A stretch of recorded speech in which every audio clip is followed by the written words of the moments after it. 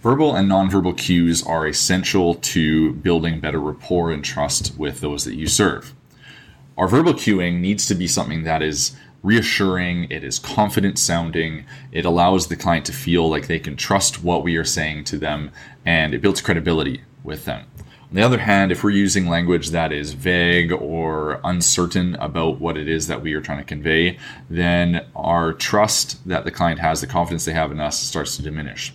Similarly, when it comes to nonverbal cueing, maintaining good eye contact and active listening are things that allow a client to feel more connected with us. Similarly, our body language and how we're holding ourselves allows them to feel either connected to us or shut off from us if we're seeming like we're disinterested or closed off from the situation. Remember, as coaches, as individuals, we want to hold space for others. So think about how you are communicating that verbally and non-verbally.